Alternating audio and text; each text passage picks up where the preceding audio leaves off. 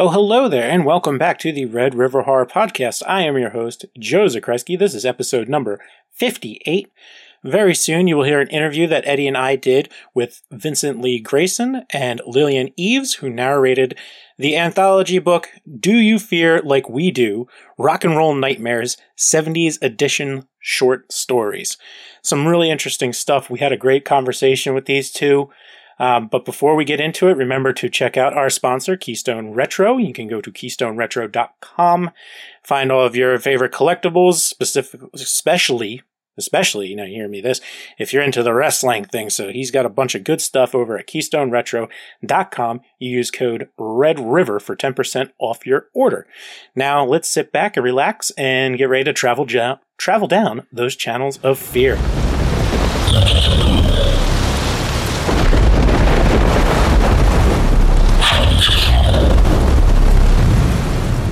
Yay! Welcome, guys. Hey, thank you so much. We're glad to be here. So, all right. So I was just taking a look at the book real quick. I'm going to read the description on Amazon because kind of sets the tone for. Yeah, let's do it. It's pretty cool. It's like, do you feel like we do? Take a chill pill, get ready to catch boogie fever, and turn it up to 11. Do You Fear Like We Do is set in an alternate, scary 70s where Disco Inferno isn't just a song title. An FM radio DJ who works the graveyard shift finds out what Catch You on the Flip Side really means, and a rock band faces death flying the not-so-friendly skies. Ooh. Stories include Tiny Danger, Comfortably Dumb, and While My Guitar Gently Reaps. It's 11 stories by Stacey Lane Wilson, Kurt Lambert, Leanne Rowe, Graydon Schlickler, Joel, David, Amos, Ruth Ann is at Jag, and Dr. Oolong seemingly. Ooh, Dr. Oolong. Those. So pretty. Is that a T? It is. It is. That's, I don't know if it's the tea bags that wrote it, but okay, probably personal. Right. So we have guests, so I would like to ask some questions. Yeah, fire away. That's all right. All right. Absolutely. Hit us. All right. So, Vincent, you are one of the narrators. That's right. But also one of the authors as well. Oh, that's true. Actually, if I take off my glasses Clark Kent style, then I become the writer, Graydon Schlichter. Oh, okay. Who wrote She's a Killer, Dean, for the anthology. Cool. So, you guys may have picked up on this already. Every story title in the anthology is riffing on a song from the period. Mm-hmm. One of the things I was not expecting, just Do You Fear Like We Do is the book we're talking about. That's the one, we would encourage people to go out and buy, but also listen to. That's what I've been doing. Mm-hmm. What's crazy to me already, if you're into rock and roll, this is totally where you go. It's crazy to me just how many references, how many bands, how many songs, how many different things. I totally was not expecting that going into it. I will be honest. But yes, I did notice that now. Well, happy to give you a pleasant surprise. Yeah, that's fun. What got you guys into being a part of like this project, or like what inspired you for your stories? Well, those are two separate questions. They are. I'll start with what inspired the story. There you go. That's I also, if I put on my glasses to go backwards, I have my other persona, Leanne Rowe, which is yes, and I wrote the story Comfortably Dumb. So when Stacey first approached me about this, I don't think she knew I had a decade's worth of experience working in logistics for band merchandise. There's a lot of really big bands, and a lot of times when they would come to LA, we didn't have the merch people to go and do it, and they would come to me, and I love free concerts. So I would go and set up and sell merch at these concerts here and there, and I really wanted to tell a story from the merch girl's perspective, because some crazy stuff happens when you're at these. And some of the actual true stories are in the story that I wrote about this merch girl who is given, at the very beginning, I won't give anything away because you won't know what they do. Okay. She's given scratch and sniff stickers to hand out for the encore. And then what they do, I'll wait. I won't tell. But it was inspired by, I was doing a Scorpion show, and I believe the guitarist or the drummer gave me postcards for a coffee that he had started, like a brand. And people just went nuts with this free merchandise that was just like promoting coffee. And they were coming up and crying and begging for more postcards. And I was like, all right, so let's do something with scratch and sniff stickers. So, attack for free stuff. So just to reset here, we're talking about the book Rock and Roll Nightmares 70s edition. Do You Fear Like We Do? It was edited by our friend Stacey Lane Wilson. On with us, we have Vincent Lee Grayson, Lillian Eves, the two narrators, but they also just gave their personas their author names as well. Comfortably Dumb is the one you wrote. So now you just opened up a whole new world as far as this merch goes. I had no plans on talking of band merch. Yeah, I was for over 10 years. And it was so pretty, I don't know if we get to name drop. It was some pretty big bands. Absolutely. Name dropping is awesome. I entered into this whole field working for Bon Jovi. And then it opened up and we eventually had over 58 different bands. And they just kept coming in. Like we also had Jeff Dunham for a while and Britney Spears. I was absolutely ecstatic when we got Ben Folds for a while because I was this major Ben Folds fan. So I was like, free concerts. That was a dream. But, you know, it was just merchandise. Like really crazy stories come out of that people don't even really think about. Like when we had Jeff Dunham dolls that had a pull tab so they wouldn't talk. But when you would get hundreds of orders and be filling up UPS trucks, you would just hear all of these dolls just talking inside of these containers. And it was like a little bit of a nightmare going on. So yeah, I was with that for a good long time until it kind of went away. Yeah. Merchandising. Where the real money from the bands is made. It's true. You have a lot more friends when you have like access to concerts and merchandise and, you know, Christmas comes and like, can't you get me maybe this shirt, or do you have Heaven and Hell necklaces of this, you know? So yeah, it was a really rad time. Yeah. Now so I know nice to revisit that and then watch in the story that I wrote, watch the concert goers kind of go through this kind of experience. So I like it. I'm looking forward to reading that one. That sounds like fun. Yeah, and on the side note, she talks about in the story having seen the Hollywood Vampires. I don't know if you know them. They came back, and they were big in the 70s. They came back around in the like the early 2000s, and I got to vend some of their concerts as well. They were a super group. Yeah, they were a super group. It was like Pink Floyd would come together, Alice Cooper, Joe Perry, and when they reformed the second time, it was Johnny Depp was there, and Joe Perry was back, and Alice Cooper. And then they had like special guest stars, like Marilyn Manson came out at some point. So I had 2 nights where I was vending the concerts, and I just couldn't believe I was getting paid to be there the whole time. Yeah, I actually think the original group had Ringo and John Lennon would pop up from time to time too. Yeah. Not to make a correction, but in the book, I was listening to one of the stories I heard they referenced Alice Cooper as a band. I thought Alice Cooper was a guy. Which is it? I know which story. I think actually she says the character asks like Alice Cooper, and she's like, who's she? And he's like, Alice Cooper is a band. Or I think that's what they did. Yeah. So. Okay. So you're right, it is a band, but the character in the story, one of the characters in the story gets it wrong because she's so young that it's just not in her life experience. Poser. I haven't whipped that one out in a while. I did not write that one. I'm just going to put that down. No, sorry. I like to think about it as just like how, like, you know, I mean, we talk about horror movies and so, but just how scary it must have been working some of those merch stands with like some, like those big bands have some extreme fans. Yeah. Oh, well, I will say, if you don't have the right size or the right piece, like. Oh, well, the heavy metal bands were really good about buying you drinks. I'm sure. Nice. I would get a lot of drinks to see if I could get people backstage. But like, no. So you didn't have that. No, some of them I did, but I said I didn't. And some of them I didn't. And you would get, you know, they were really nice, really nice. It was the actual bands. I think we had Ollie Murs for a while. He was kind of this teen sensation out of England. That was the scariest one I ever did because it was 12 and 13 and 14-year-olds just screaming and crying and like throwing money at you. And then you would get 50-year-old women screaming and crying and begging to get backstage, which was really creepy. So I was more concerned with those kind of concerts than I was like heavy metal. Yeah.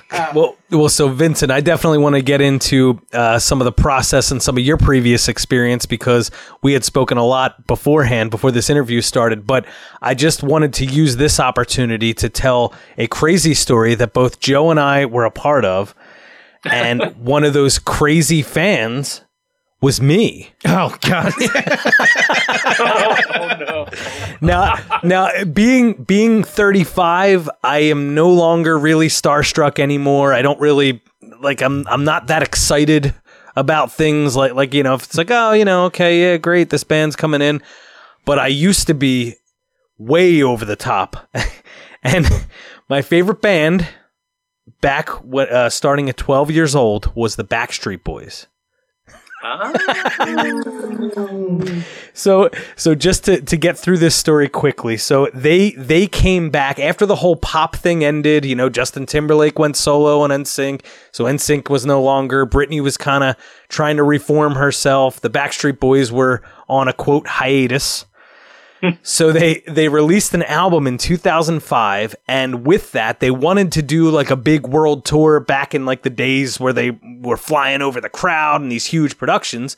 But before that, they did a warm-up tour, like a small venue. So ours was at the Electric Factory, and I was such a big fan that the night after that, they played at this place in Scranton, PA. Mm-hmm. At the Scranton show, there was, for some reason, access to like the back area where they were going to be getting on their bus. And so I found my way there, and Joe went with me. He said, if he goes with me to the Backstreet Boys, then I had to go with him to Nine Inch Nails. So it was, nice. It ended up being a great trade-off. So I'm in the back of this place in Scranton, and Joe's just like, oh boy, like what the hell is going on? So they're all making the rounds, they're slapping hands, but nobody came over to me. Except Nick Carter. He was the only one that made like the rounds. So I'm screaming at Nick. I'm just like, Nick. It's hard to explain because your face is just beet red, screaming his name with like a pen and something for him to sign. And this man, he's just stopped in his tracks and just like locked eyes with you for about like 5 seconds and just bolted. Yes. With their bus, car, whatever it was to leave. So here's this dude in this sea of girls just screaming with a beet red face. So anyway, long story short, so I didn't, he was like really like, so like, okay, dude. So a couple months later when they released the album, I went to New York to meet them and he remembered me. He's just like, dude, I'm like, hey, what's up? He's like, have you calmed down? I'm like, yeah, no, I've calmed down. So it was just funny, like thinking of like back then I would have done anything. Just like, oh my God, I just want to hang out with the Backstreet Boys, which is really weird. And I know as an aside to this, so sorry to hijack the time there. No, it's all good because I was actually thinking about that earlier today, but not that part of it. Oh, our drive back. Oh, and, yeah. That's like one of those things. If I was ever going to write like a short story, that's probably something that I would include because we ended up. This was before GPS, so we didn't have like a GPS or a map. We didn't print out a map, and so we were just driving. So Scranton to Philly is about 2.5 hour drive.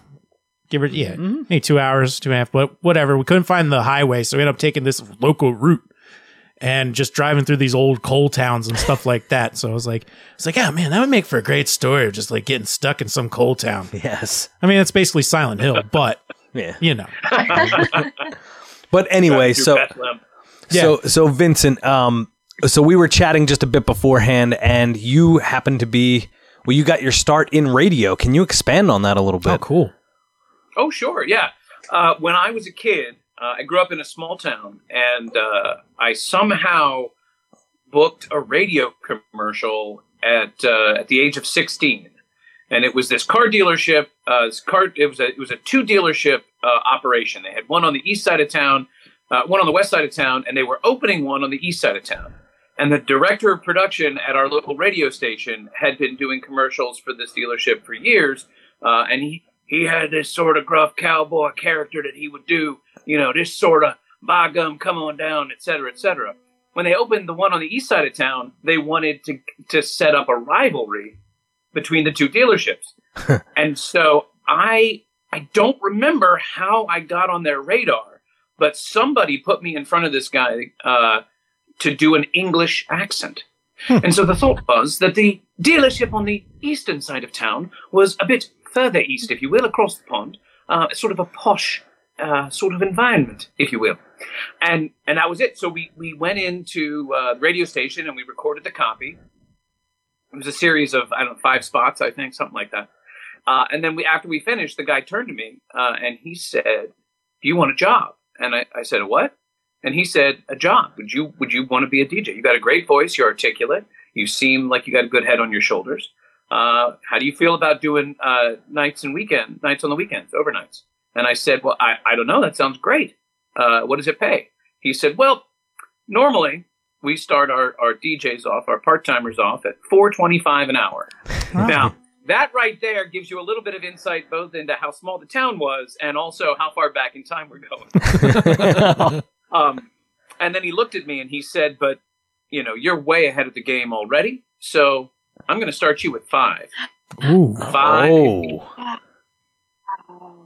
It beats flipping burgers, though, doesn't it?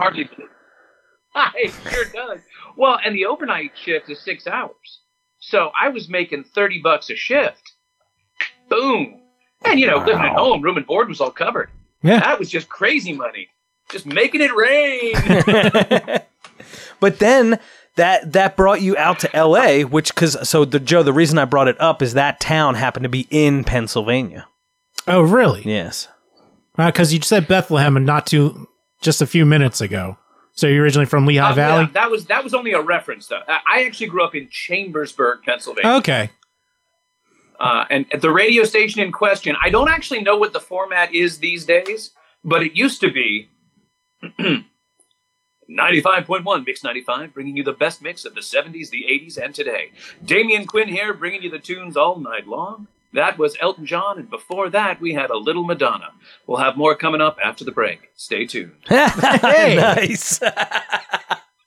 Wow, so the 90s. Okay, so that question for both of you. So we are in the 70s edition. Do you feel like we do? We're talking about bands, songs, the times it's all happening in the 70s, the cars. They're talking about dropping the needle, 8-track players, everything. Is that your preferred? I guess what's your preferred decade of music? First of all, we'll start with you, Lillian. That is so hard.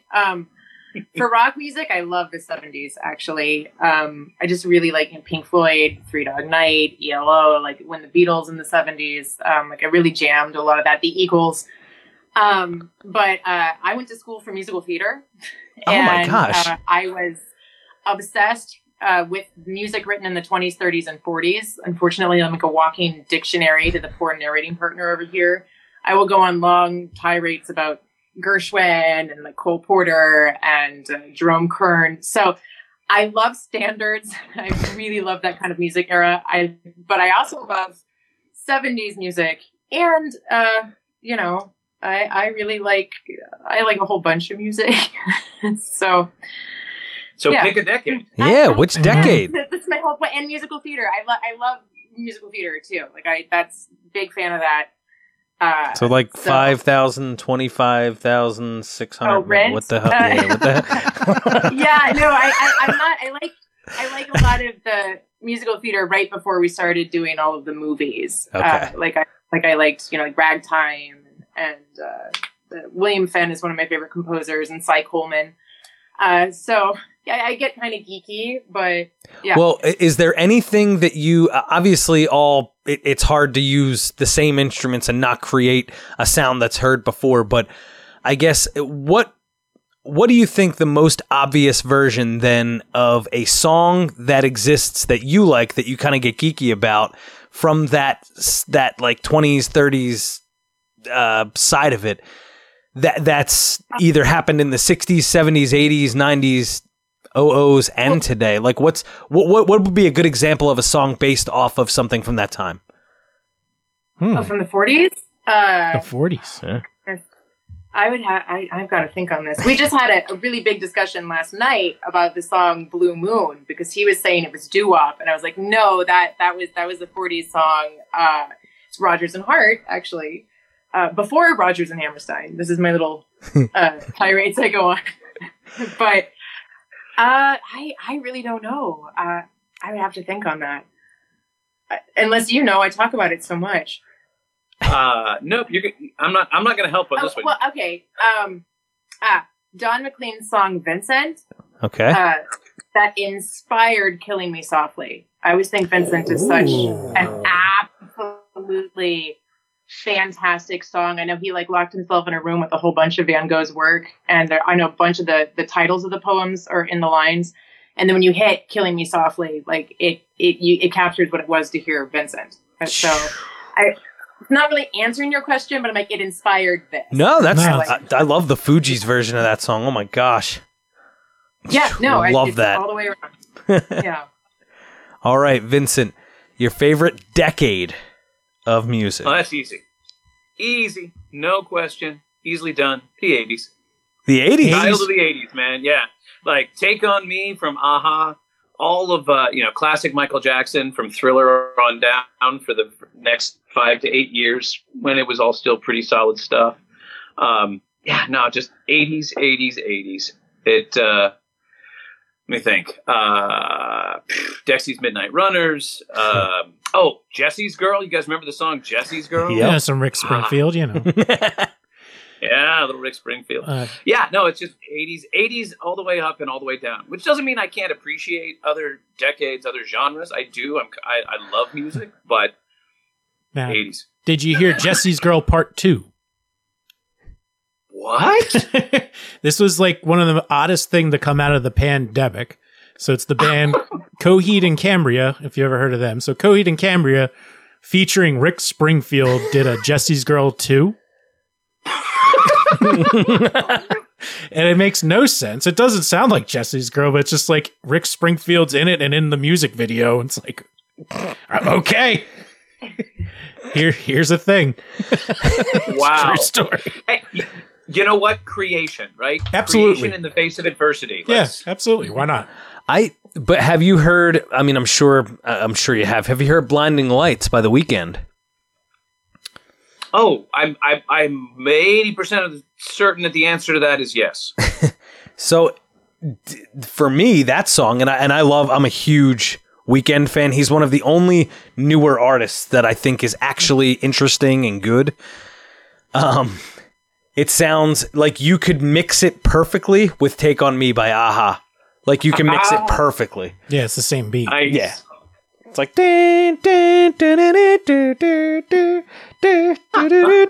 it's perfect. I don't know. Love a good mashup. Nice. All right. So now that we're through that, so was there so for the stories that you wrote, so Vincent, I'll start with you. For the story that you wrote in this book specifically, then obviously this is the decade from the 70s. Where did you kind of have to research the period at all before you started on something like that? Or did you just kind of say, you know what, I can write a story and then put it in that time?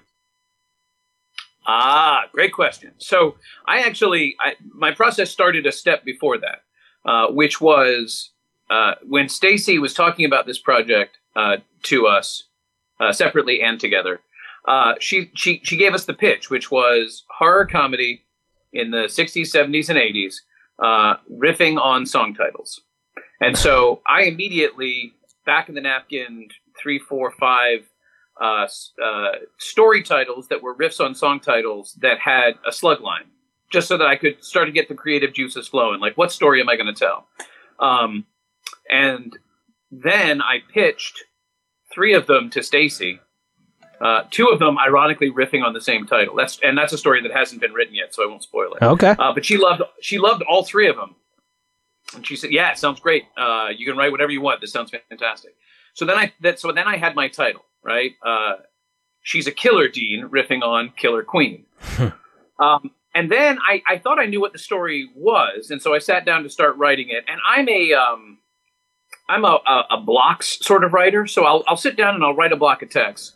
If there's something missing, like a detail, I'll make a note. And in the case of the 70s, the first thing that I really researched was fashion, because there's this female character who shows up early in the story, and she's super important. And I wanted the audience to be able to picture her perfectly, like she had just stepped out off a 70s TV screen or out of a 70s print ad.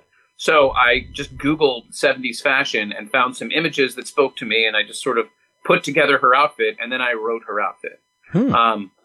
And that was the only other piece of it that I really had to do, which ironically did not make it into the final story at all, was I spent a little bit of time researching genre evolution in the 70s, because the original concept for the story was that it was going to take place over the course of most of the decade as the band sort of evolved, adding members, changing art forms, losing members, et cetera, because the 70s, of course, has a really rich tapestry of musical genres. And so I did that research, and then the whole story winds up taking place over the course of an evening anyway. All right, so none of that.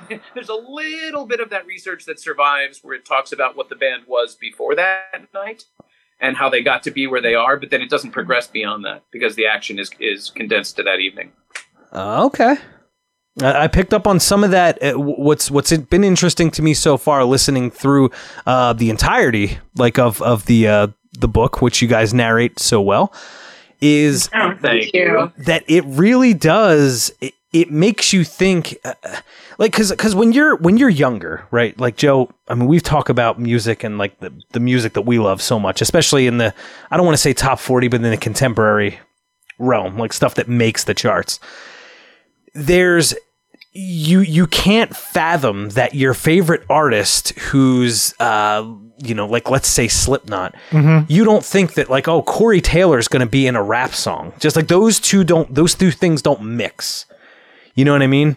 So one thing about this story, or I guess this group of stories so far that I've picked up on, is you have a producer that like he's in the disco spot right now. Okay. But he's really like a rock and roll guy. But he's just there. Like, he's just like, okay, like, I know I can produce a disco record. So, like, I know what you're saying is what I mean. Like, I'm very enamored with that side of it because I've never been on that side of it. So I think of something like Rick Rubin, I guess, will be a perfect example. Launches the Beastie Boys, makes this just magic with their records, and then all of a sudden is working with Tom Petty or Slayer. Exactly. Really jumping around. So yeah, those are three very different genres. Yeah. It's crazy, but this, it's funny. Like, I can tell the passion for the music in these stories because all of those elements, those layers are there. Yeah. I'm looking forward to it because, like, as we started, I was like, oh, I got to remember to download this. So I just added it to my Audibles. And then, so it'll be my background sounds while I'm, doing work on my new home. But yeah, so I'm like, oh, this will be fun.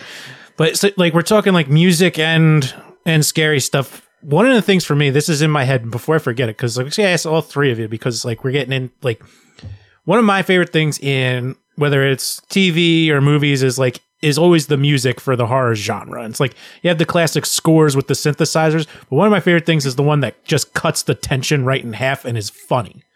So like, imagine it's like, there's all this creepy stuff. What's the song that you would throw into something that would like, change the vibe and just be hilarious? So for example, it's like the one that gets me every time is Richard Cheese's Down with the Sickness. Have you ever heard his lounge style singing? Oh, yes. So in Zack Snyder's Dawn of the Dead, it's like, there's all this chaos going on, and then you just hear this, ooh, ah, ah, ah, ah. Get up, come on, get down. Right. Like something like that. So I always thought that like something, it popped in my head when we mentioned ELO. I was just like, I always thought it'd be funny if there was like something great, like some kind of like zombie chase, and then Mr. Blue Sky starts playing like, that would be great. Yeah, you're right. I would think if you guys know who Spike Jonze is, Yeah. not the director, but the guy in the music, like back in the 30s, 40s. No. He was the inspiration of Woody Allen. I mean, and I'm messing it up. Weird Al. He would sing a song perfectly in orchestra, and then they would break it down like how Weird Al does it now. In fact, if you've seen the movie UHF. They brought in an original member of Spike Jonze, isn't that? But if you haven't seen him, look him up. He's hilarious. Spike Jonze still left for Merry Melodies, right? They do a lot with the Looney Tunes. Yeah, they did. They did the really famous one where Donald Duck dreams that he's in Germany. I think that whole score was done by Spike Jones. But they also, if you were to do the Ink Spots, if you know them, they do the song that I Don't Want to Set the World on Fire. It's really famous from the Fallout games. Oh my gosh, yes! Wonderful souls. I think that they're so gorgeous, and if something horrible is happening, and then you just get this really beautiful ballad. Because they always have the guy that comes in and then speaks the lyrics afterwards, or he's like, I don't want to set the world on fire, darling, And I just think that kind of, it's such a weird break if it was something in the middle of like a horror. Something like zombie apocalypse, eating brains. Yeah. That's a good one. Oh my gosh, that was on the Fallout commercial back in the day. Mm-hmm. Yeah, and if you download the radio station, those are all of the songs of my era. So I was like, I just did nothing but listen to the radio station. They had like Danny Kaye and the Ink Spots and Billie Holiday. It's fantastic. So I could go on forever. Go ahead and answer the question. Oh, yeah, sure. Play. So I've got two because I can never decide.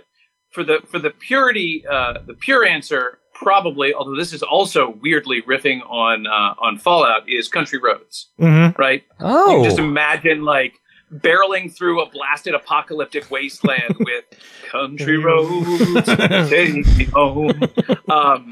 So there's that. But then for pure comedic value, I don't think it exists, but I want it to, and that would be like a surfer rock adaptation of Enter Sandman.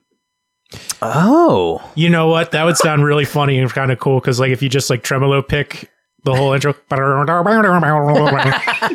exactly. Yeah. Worth noting, Stacy's dad is freaking Don Wilson from The Ventures. Yeah, the guy. I don't know if they invented that sound, but Wipeout. Dude. Yeah. I'm just saying, like, it's funny you bring that up. Like, that's the person who put the book all together. Mm-hmm. One of our favorite people of all time, Stacey Lynn Wilson. It's like her dad, like, is from that era, like, created that. The surf sound. Yeah. That tone. Pretty freaking cool. Yeah. But no, that's interesting. Now I'm gonna have to like that. See somebody be like, let's see what we could do with that Enter Sandman riff. I would love to hear it. Yeah. I would crank that all day. All right, Lillian, did you answer yet? Yep. She went with Spike Jones. Okay, Spike Jones. Yeah. Which is awesome. Like, what about you? Because like, here's the if it wouldn't get taken down immediately, I would like start a channel like cut of like the run with like the kid, like the Michael Myers or the Jason where he's just walking and the girl's just running and it just like keeps catching up to him, but just having like Bon Jovi's Runaway in there. Dun, dun, dun, dun. That's good. I like because get taken down immediately, but it'd be funny. Because you know me. Just as I've gotten older, I've gotten so much ready for this English. So much less creative. I was going to say. So I think like I don't want to say the opposite, but in Donnie Darko, when there's a version of Mad World, that song, when kind of like when you get to that moment in the film and that's playing, it's not funny. It's really not funny, but it's very impactful. Yeah. So I'd have to have longer to think about that. Like what would be funny? Like a funny hit. We get on that music topic and we could just go. That's true for several hours. But well, I guess cool. Speaking of some of the process of narrating audiobooks, so. The reason it was so interesting to me, Stacy literally just asked, she's like, hey, I know you guys are rolling along with the podcast. You're over a year in, got this project and wanted to know if you wanted to talk to the narrators of the story. I'm like, well, that's very interesting because something we've been trying to do at redriverhorror.com for a long time now is like, we call it the channels of fear. It's the different channels, a little play on words. So movies, right? Movies have been a huge part of it, obviously.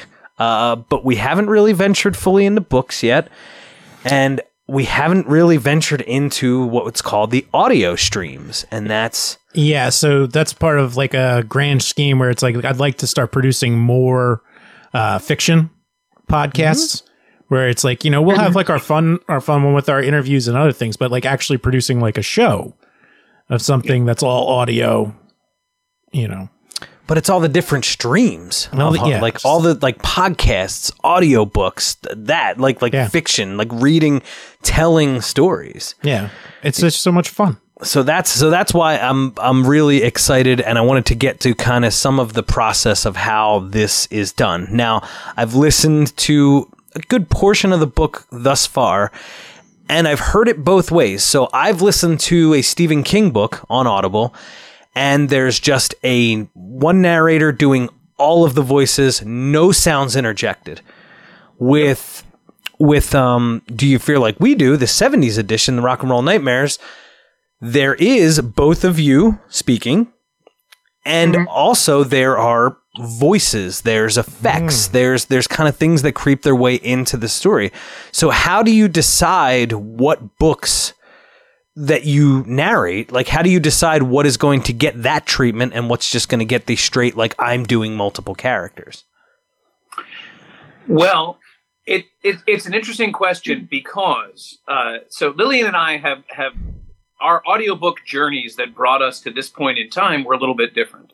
And so we brought different experiences, different expectations, and different maybe biases in how the process works.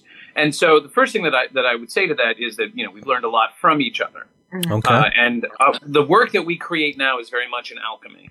It's a melding of the different skill sets that we bring to the table in order to create something that, if I may be so bold, is better than anything either of us have or would have produced on our own. What? No, I completely agree, actually.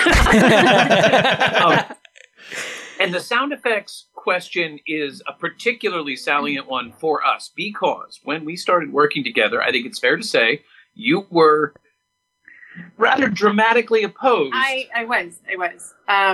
Which is not a criticism. That was your experience and where you came from. Yeah, I didn't want anything to take the listener out of listening. And as you know, with horror films, you don't think about the sound until it's done horribly, and then you're like, "Oh, that's a good point." So I just wanted to make sure. I knew if I was to put effects into an audiobook, it was not going to be very good because I didn't know how to do that. So when he started talking about effects, it's like I don't know what I feel about this. But we were working on a paranormal romance, and there's whispers and wind and spirits and all of these things. And he's like, "Let me just try." And I was like, "No." And then he did. And it sounded amazing. And it didn't take me out of that. And then we had to cross our fingers and wait for the author to listen to it. Spoiler, and she loved it. She loved it so much, she rewrote the beginning of her book with the page recommending that everybody listens to the audiobook because she'd never, to quote her, had heard anything like it. Wow. So I was wrong not wanting the effects in the very beginning. I've since then changed my ways, and I sometimes go overboard. I'm like, you could do this, or you could add this sound. And he's like, calm down. But I will say at the same time that your instincts were always 100% right, which is sound effects, music, layering voices, all of that stuff needs to support the story. It needs to push the narrative. If I'm doing any of that just because I think it sounds cool, then I'm elevating myself as the narrator above the story, and that it's not gonna work. That's not the goal. So when you listen to Do You Fear Like We Do, it's a great example because horror lends itself a little bit more towards some of this because the atmospherics are so important. But at the same time, it's easy to go too far. So if you look at this book, for example, I don't know exactly how far you in, whether you've heard Hotel Kill 'Em For You yet. I did hear that one. Yep. Yeah. So that is far and away the most complicated audio production in the work because really just a little bit of a split. Yeah. Because it's less of a story and more of an advertisement in the way that Stacy wrote it. Right. It's less of a narrative fiction and more like almost like a radio commercial. And so when we read it, instantly we thought, okay, this is the piece where we can go a little bit farther with some of those elements because it's there's less risk of taking away from the work. It's going to be fun. And also it's pretty quick, so it doesn't wear out its welcome. By contrast, or another great example actually is the first story. So if you start at the beginning, you've heard Saturday Fright Fever. Yes. Yep. So without giving away what it is to the listeners, there's a particular character whose voice is very modulated in that story. You know the one that I mean, coming over the loudspeakers. Right. So that is a very thick, chunky effect. That is more than I would typically do in a story, but the story itself called it out so directly, and that was so on point with what was happening in the narrative that it made sense to incorporate it. That having been said, there will be some people out there who, if they heard it, they would hate it. This is sound effects and layered voices and things in audiobooks is incredibly divisive amongst narrators and amongst audiobook listeners. In fact, there is at least one review of one of our books that someone said, "I don't know how I feel about having two narrators." As if having the two of us working together was not the experience this listener wanted. And I'm not going to make fun of them for it. Whatever the experience that they want to have is the experience that they should be seeking. But for us, it's a no-brainer that when we can work together to create something, share the cast of roles, share the narrative responsibilities, and also share the creative and artistic evaluation of the work, what comes out is just better. Yeah, and predominantly with me coming from romance, a lot of reviews I was getting, besides the people who are just mean for being mean, right. asking like, why doesn't she have a male narrator? Like, it's kind of a new thing entering the romance world, but because I don't like voicing guys. Like, it's pretty evident I'm not a guy. Right. And then people would get mad at me because I didn't sound like a guy. And now it's all so much better because now I don't have to worry about it. So yeah. That's cool. So is that, I guess a question, one that I'm curious about, because it's funny you bring up paranormal romance. I did do a paranormal romance book, like 4 years ago or 5 years ago, but that like was an entree to a few more. Like one of the authors heard my version of that other author's and said, "Hey, I would love for you to do my book." I'm like, "Really? Okay." So I'm like, "Mom, do not listen to this." She's like, "Oh, I want to like get the book." I'm like, "No, you really don't at all." But but it was just my voice, and what I found was it was taking me forever to actually perform it and then edit it.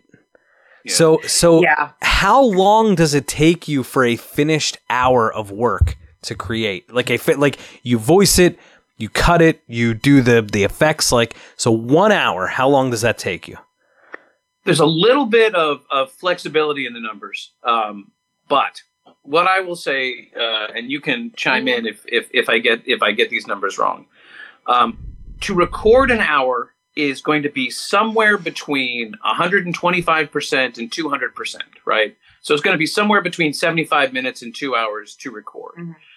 That's because when we record, we're both in the room together, eyes on the text. And so if there's a mistake, most of the time we catch it right in the moment and just record a new take right in the moment. And also sometimes one of us will ask the other for an alternate take. Right. Of either a bit of dialogue or, just to smooth out some pacing in the narration. So we get a lot out of our raw recording, but sometimes it takes as much as twice as long as the finished raw will be. And then there's an editing pass. Usually we do this a couple of different ways. But the editing pass is going to take somewhere between 2 and 3 times as long as the audio. So if you start with 1 hour and it takes 2 hours for you to record it, it's probably going to take 4 or 5 hours to go through that 2 hours of audio to get your cut of what you really it's good soup to nuts, with the qualifier that there might be a few pickups. There might be there's a word wrong here. There's a mispronunciation that we didn't catch in the room, or you know what, that character's voice it's not consistent with the way we've been voicing it. So we need to do another take of that line.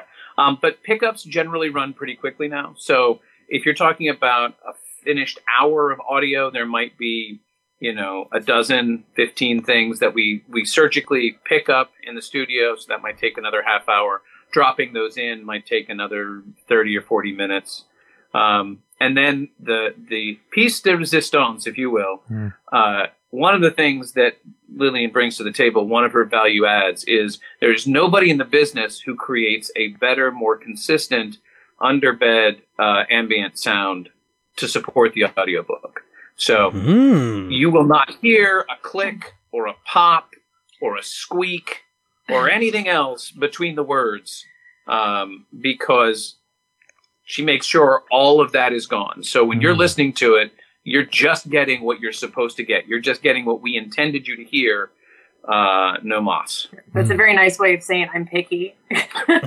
These will be the smoothest sounds you will hear. I am so terrified of the silence, of noises coming in the silences where you get to hear the studio. So I never want people to actually know the recording environment, even though we actually have a studio and it's taken out a lot of those, but I don't want them to go, that's a chair squeak, or I heard this. I don't know why. Or the parrots. Oh, Lord, the parrots. I am obsessed with people. And now that I know this and I'm putting this out there, somebody somewhere is going to leave a review going, I heard a chair squeak. And then I'm just going to go insane. But, yeah. So I'm picky in that way. But it's all right. Thank you. That was a very nice thing to say. Of course. It's a good thing to be picky about. It's a good thing. And it does. It does take a long time in editing. I'll just back that up. Yeah. So, long story short, it's probably 5 hours for each hour of finished audio, plus or minus. That takes some discipline. That's awesome. That's where we're like, There are two other pieces of that I will share. The first is that my very first audiobook,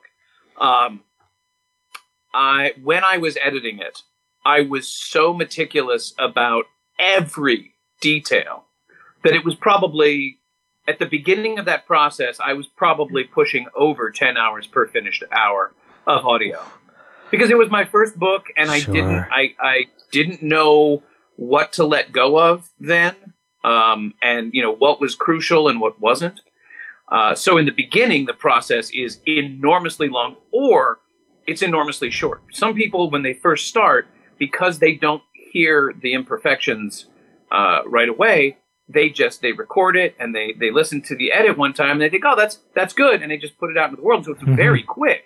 But that usually, most people who start, it's one or the other. It's either incredibly long or incredibly quick, depending upon which way they're sort of biased.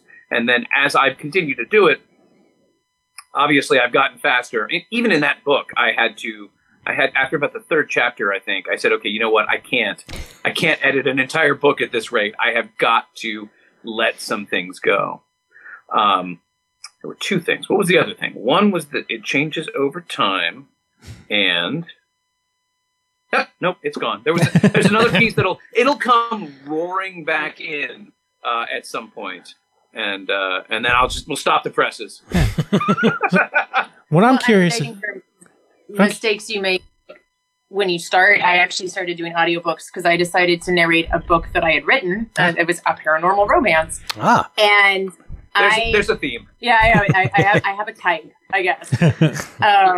But as I was going to murder whoever was going to narrate this book because the lead character was so close to me. And I was like, well, then I do it. So I recorded it. I put it out there. I had no idea what I was doing. I didn't have the good headphones, about the cheapest thing I could find. So when I actually got better headphones and started listening to the first book, I was like, oh, you hear some stuff in the background, don't you? Which is probably why I am so picky.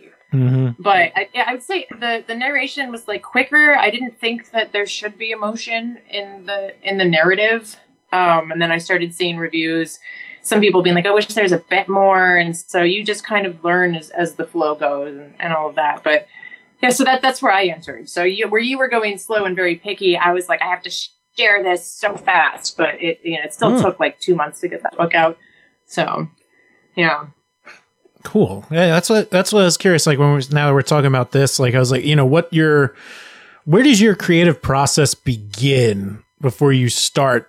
We talk about the recording process, but where do you say it's just this is what this character is going to sound like? You have some description, I guess, from the stories, but where the two of you are sitting there, do you bounce voices back and forth kind of, and make sure you have the right tempo? do you know what sound effects that you really want to use like when you're reading, or does it not come until after you've like laid down your first read? So that's a great question. The answer to almost all of it is a combination of actor instincts. Lillian and I are both stage actors by trade and practice. Me for over 30 years and you for almost 30 years. Yeah. So we have between us hundreds, or actually probably thousands of hours of rehearsal and performance experience in creating characters, sometimes creating a well-known character like the baker's wife from Into the Woods, or sometimes originating a character that no one has ever seen before because it's a brand new work, and sometimes hybrids of those. So one piece of the answer is when we're doing it, we open our mouths and sounds come out, and a lot of times it's spot on right out of the gate, but also sometimes it isn't. Sometimes we will narrate an entire chapter with characters in it who, and we'll get to the end, and I'll look at Lillian or she'll look at me, and one of us will say, I'm not sure that was that character's voice. And then we stop and we workshop it a little bit. And sometimes it happens much more quickly than that. Sometimes this has happened a lot. I'll deliver a line and then Lillian will continue with the narration only for me to go, hang on a second. That was not that character. I know that's not that character. Give me a second. And we'll just workshop it. We'll play it out in real time, which is always fun to go back to the recording. We don't stop the tape for that. All that is comedy gold. As far as the sound effects types of things, because obviously we can't. that is mostly my bailiwick. That's a word, right? I knocked on a box once, and we used it for a door knocking, and that's about the most special effects I've done. So you hear that? That was me. Yeah. But oftentimes it's as we're reading it, I will snap my fingers and say, "Wait a minute, here." We may want to do something, and I will describe it again. The tape is running. I'll describe it into the audio so that when the chapter comes back to us, whichever one of us is dealing with it first, that memo, it's basically a voice memo, is right there. So whatever ideas we have in the studio are preserved so that when we come back around to the next step of the production cycle, we haven't lost that or forgotten about it, which is important because at any given time, we might have 5 or 10 books in various stages of production. Either things that we're recording, things that we're editing, things that we're mastering, things that we're in a dialogue with the author about, et cetera, et cetera, et cetera. And it's a lot to keep track of. We also are inspired by the things that we watch. Like if you go back to Saturday Night Fever, I believe it's the blonde girl, the girl that's not from New York, so the non-New York accented one. So don't name drop it though. I'm not. Okay. I don't name drop what? The character inspiration, the voice alike. Oh, I gave us. I can't say a slight nod to what I was going for. Why? Because you don't want to put that thought in folks' heads. You want to let them discover it. Okay. Well, I've been watching something that's very popular right now, and I decided to give a slight shout out to that character. But then we were watching. Can I name drop those shows? Oh goodness.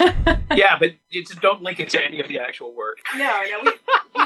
We had been watching Doom Patrol, and some of these little characters that pop up in all these different stories we've been doing have these slight nods to people we've been listening to. We never try to copy or imitate. It's just always nice. Yeah, it's oftentimes it's not even done on purpose. It's almost a discovery where we'll be voicing a character and we'll get a couple of lines of dialogue out and realize, oh, wait a second, that sounds a little bit like.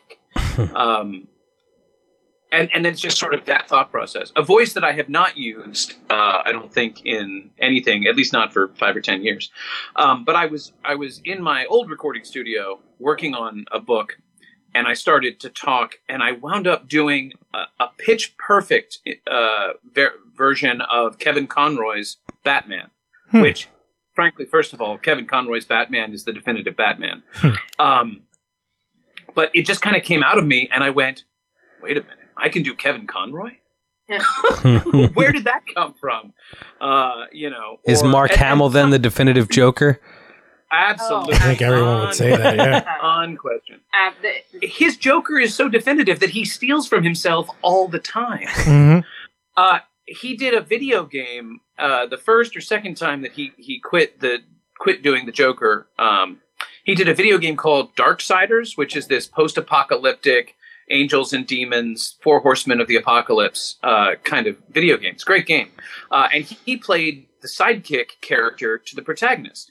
And it is very clearly heavily inspired by his Joker voice. maybe blended with his Cobra Commander voice. Mm-hmm. But he's great. Voice actors steal from themselves all the time because we have the same instrument for our entire lives. And so you develop tricks and things, and you go back to things and you pull them forward, and then you shape them slightly differently, or you shave off the edges of one, or you blend two things together. But Mark Hamill's Joker will forever be the definitive Joker. Yeah. Very few people are like H. John Benjamin, who just is the voice.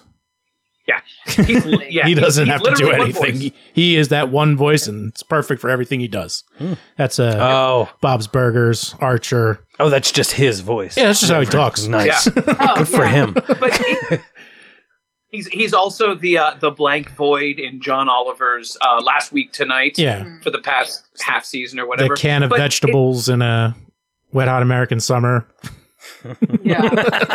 That's just him. I'll tell you though, I had watched seasons of Archer before I ever saw the guy. So the first time I laid eyes on the actor, I was like, okay, that is not at all what I was picturing. I mean, it's fine, but that, because for me, it was so iconically Sterling Archer. He does not look like Sterling Archer. Okay. Not in the slightest.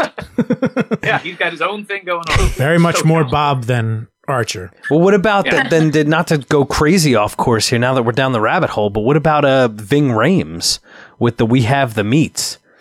Like, I can see that now, but I never. You had to tell me that it was just like, Arby's, we have the meats. I think he's like going a little deeper when he's doing the commercial. Yeah, like it's a different projection than he would in like a movie or something. Okay. There might be some bass boost on it, or a little low frequency reverb or something. But it's just like, now I can't unhear it. But the first time you told me that, I'm like, that's not Ving Rhames. Like, I love Ving Rhames. I would know if that was him. It's like, no, it is. Like, he's the Arby's guy. He's going deep. Yeah. We have the meats. Right. You know? Yeah.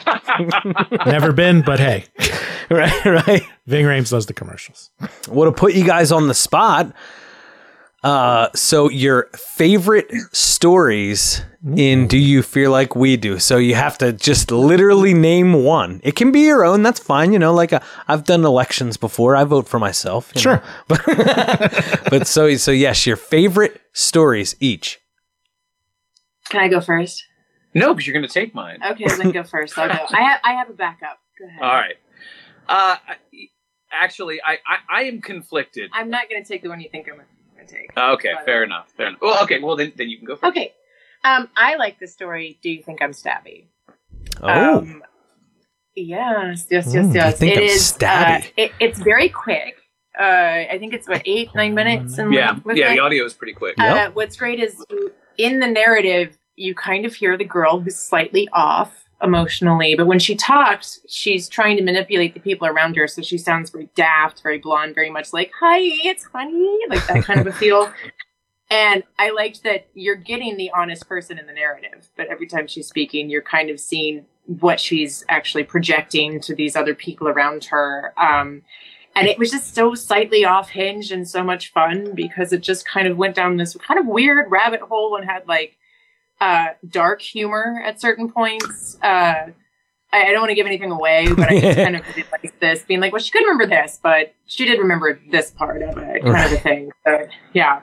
So, yeah, I very much like, Do You Think I'm Stabby? I would have said my own, but that would have been not cool. So, just to show you how well we know each other and how similarly our thought processes are, you totally stole mine. That's exactly what I was going to say. It was. Yeah. Do you think I'm stabby? I thought you were going to talk about... We're gonna. Sorry, I can pivot. Let's do this. So before you give yours, we're gonna put this on here real quick, just so I can find out who wrote it. So here we go. Do You Think I'm Stabby? By Stacey Lane Wilson. Oh! collection. All right. So Stacy wrote that one. All right. Yeah. Cool. Yeah, no, it is fantastic. The reason I said I was conflicted was because I am also super proud of mine. I really truly am. Yeah. But it's hard for me to say that it's my favorite because I for the most part knew what was happening aside from the 2 dramatic rewrites from version to version. So maybe I didn't, but I can honestly. I think I can honestly say, and I did super enjoy Do You Think I'm Stabby? But I think the most fun that I had in the whole collection was Hotel Kill 'Em For You. I'm floored. I'm floored. So Hotel Kill 'Em For You, Joe, just a treat that awaits you. I actually had to go back because I didn't realize. I'm like, wait, shoot, did my phone disconnect? Did it revert to the radio? You know what I mean? Like, I'm just like, oh, what the hell? Because sometimes, like, in That's your a great compliment. Thank you. yeah, It really has the flow. yeah, because I literally I would that's play cool. it, some of it, but I can't. Obviously, it's copyright stuff. But I was literally in the car and I'm just like, oh, okay, the story switched over, and then you get taken out of it. Somebody honks at you, or you want to, crash into someone in front of you, or whatever's going on. And I'm just like, wait, did this shut off? Did this disconnect again? Because you never know. Your car with the Android Auto or the Bluetooth, it's just like, did this. No. And then you start listening to it and you're like, oh, I get it. So it took me a second. I thought literally, I'm like, oh, this damn thing disconnected again. You know? Oh, that's the best. That's neat. The best feedback Isn't ever. But on a side note, I honestly thought that you were going to say Long Ghoul Woman in a black dress. Oh, I do really like that one too. Because Mr. I used to be a DJ got to pull out his "This is my DJ" voice, and you would just smile the entire time that story was going on. It's true. In the studio. I did really enjoy that one too. Yeah. I don't know if you've gotten to that one yet. I have, and Ghoul- when we first started talking, you said you started in radio. I'm just like, well, that's his story. Then I already know, and I was wrong. So there you go. Yep. Yeah. No, that was written by Kurt Lambert, right? Yes, Kurt Yeah, Lambert. our friend Kurt. So, our friend now. Yeah. Right. He's cool. Yeah. Well, we didn't know him before Stacy brought this whole thing together. So, Joe, any other questions? That's where it was fun. Well, now we're running on our time. Yes, and our guests have been extremely generous with their time. They're probably just like, yo, dude. Yeah. Like, wait, well, you guys are out in L.A.? Yeah. Uh-huh. Okay, so it's not dinner time yet, but still, I'd be pissed off if I took over an hour of your time. No, I mean, I'm having a great time. No, That's we all. really enjoy doing this kind of thing. We really do. Yeah, we very much enjoy it. So Well, there's no worry. well, let's get one more question in each then. Joe, what do you got? Oh man, I'm trying to think of Yeah, something. put now. you on the You spot. got something? I do. You go for it. All right. So, I guess we have the 70s. This is Do You Fear Like We Do? This is the 70s edition, Rock and Roll Nightmares. Is there anything that you can tell us upcoming? Like, are you a part of the other 2 books, I should say? Well, I can speak to this a little bit. So each book is narrated by a different person, or in our case, a team. So the 60s edition is narrated by my good friend Jennifer Knighton, who, if I can name drop a little bit, Absolutely. Jen and I narrated 4 anthologies for Big Time Books. I don't know if you guys know Big Time Books. 3 of those 4 anthologies are also horror themed. So if you want to expand your palette, there's Hell Comes to Hollywood 1 and 2, which is all entertainment industry, Hollywood themed, sort of similar to Stacy's book City of Devils, if you know that one. Okay, sure. And then also 18 Wheels of Horror is right what it says on the tin. 18 horror stories that take place trucking cross country. And then the 4th one is 18 Wheels of Science Fiction. So that's a little bit different. Yeah. But Jennifer and I did those 4 anthologies for Eric Miller over at Big Time Books. And that was actually my entree into horror fiction in a lot of ways. Because as a kid, I had way too overactive of an imagination, and horror stuff just scared the dickens out of me. So it wasn't something that I pursued until I started doing the work. And then I discovered, actually, this is kind of fun. And then the 80s volume, I don't know the narrator personally. He's someone that Stacy has worked with before. on a prior audio project. So each volume is likely to have a slightly different feel because ours is a duet style and each of theirs is a sole narrator. So that's going to change things up a little bit. But also every narrator brings their own style to the work anyhow. So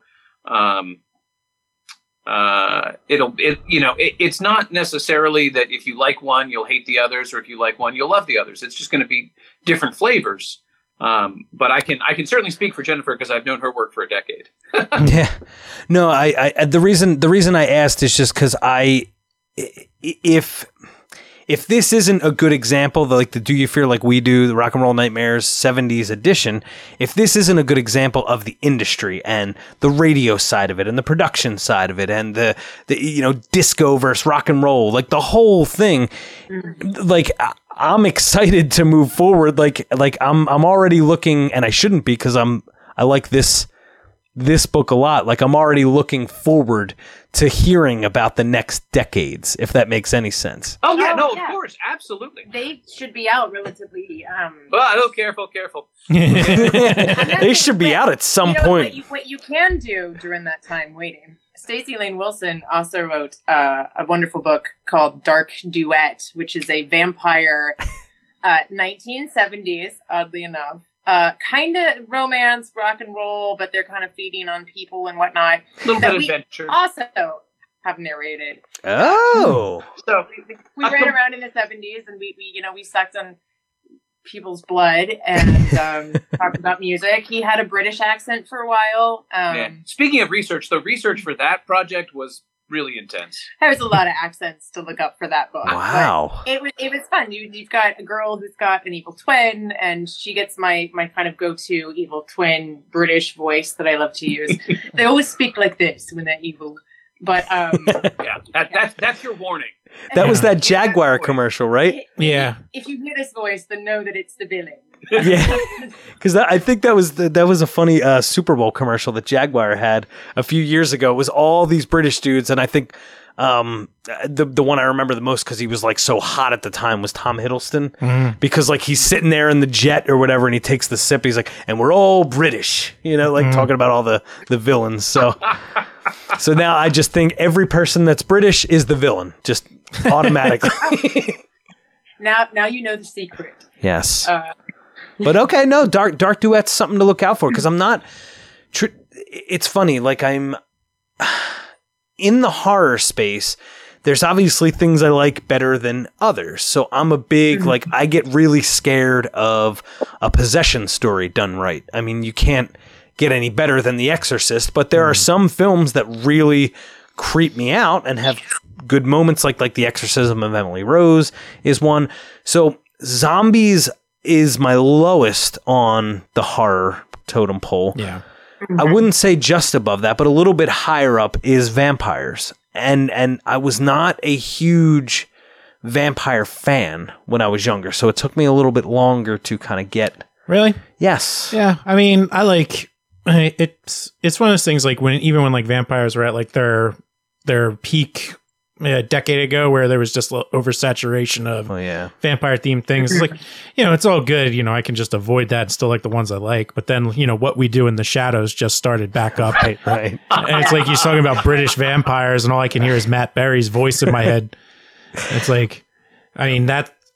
But what make it funny? I can't get enough of that show. But what I'm saying is, like, to kind of bring it back to your latest story is there's so much that I have yet to experience in the vampire space. So I'm looking forward to kind of growing in the vampire space a little more, because this year we actually interviewed Claes Bang, the guy who played Dracula on Netflix, the BBC series, the 3-part thing. Yeah. And it made me like his take on it was very, very interesting to me. It was kind of like, okay, it's funny, it's vicious, it's so many things. So I might just give Dark Duets a try. Yeah. You know what I mean? That's what I'm saying. Yeah, sounds like fun to me. Yeah. So there's not much that I can't be poisoned by what's out there already. You know what I mean? Because I already didn't have a huge interest in vampires about, I would say, a decade ago. So I'm coming into it. Yeah. Yeah, ride that wave. I mean, we were talking about Salem. talking a we were lot, talking guys. about Salem's Lot the other week. We were talking about That's all, right. all different fun. That's true.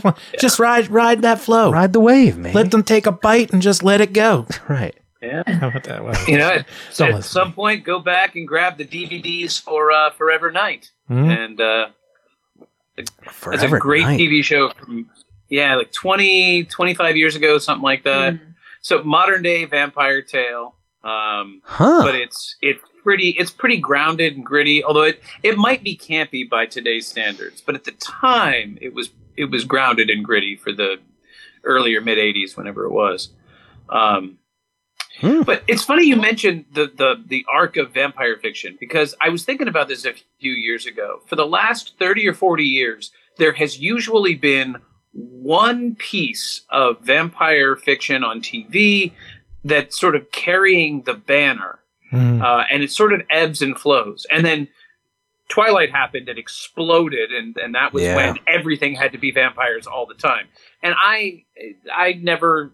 Shockingly, I was never really part of the Twilight crowd. That was not my jam. So, in a way, that insulated me from the oversaturation, because I didn't care about that. Right. But you also, about the same time, you got the Southern True Blood. Southern horror series, True Blood, and the Sookie Stackhouse stuff.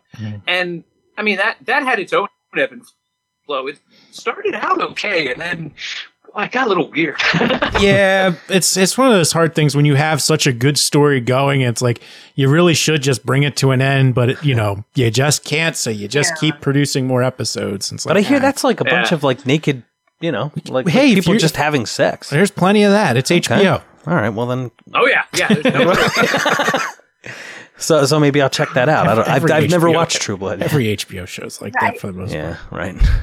I feel like they still have popularity. Like typically of the 5-6 books that we're working at a time, we've normally got like a werewolf in the mix. We've got a vampire in the mix. We always have some kind of haunting or witchcraft or something. So there's a market out there for all of it. For so sure. I guess you get to pick and choose what you like.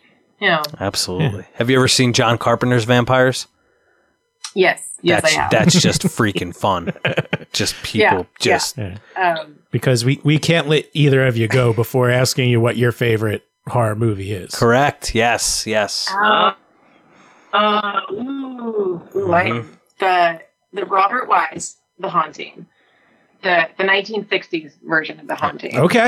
Is that that the one, black and white? It's one of the ones where you are freaking yourself out. Like you don't have to see the monster; it's that scary.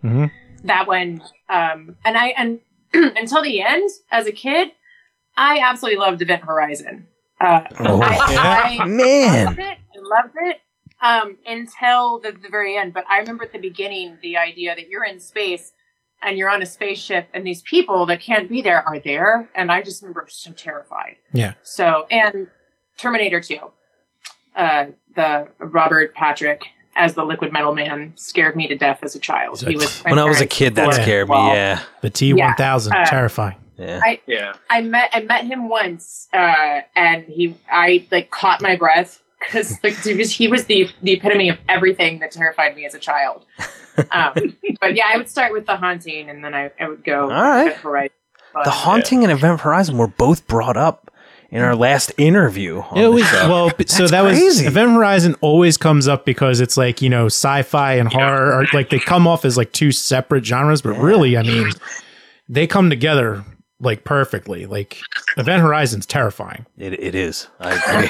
I agree. And actually, there's other there's more that was shot that's been lost. That's where there's never been a director's cut, and I think somebody that was on set has it on a VHS tape. But you can't take it from a VHS tape and make that into a director's cut. So like it was just lost to the ages. Like there were these other alternate endings and stuff. It's just, you can't get it. That really upsets me.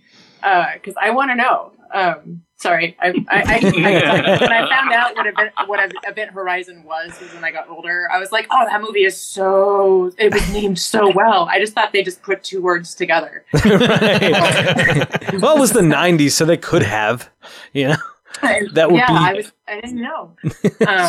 Cinematic title generator, just spin 2 wheels. I was like, wait, who came up with this? I didn't know it was a science term. You know, I was young. I didn't really care about science. I do now. God. that was her abrupt closure. Yeah. It's funny though. T2, I don't know if folks would normally think of it as a horror film, but when you have a murderous character like the T-1000 that can shapeshift and put on anybody's face and basically like approach you like your best friend and then just it definitely should be thought of as a horror film. I hadn't thought about that. As a child, he was like the chain link fence in the backyard. He was my trampoline. I remember running into the kitchen and going up against the cabinets and then freaking out because he was either the floor or the cabinets with my mom that was coming to check on me. Like, no place was safe. Yeah. Absolutely none. Yeah. Wow. So that is definitely a great contender. I think the two that I would pick, one is more of a serious horror film, and that's Alien. Like, how can you not? Yeah. Alien is, it's funny too, because that's a franchise where it kind of migrates, because the second one is more of an action film. Mm-hmm. Yeah. It's still set in the same universe, but the first one's a horror film, and the second one is an action film. It's really interesting. Yeah. But then I think the other one that I would have to say, because I love a good deconstruction, and that's Cabin in the Woods. Yeah. It's just so fun.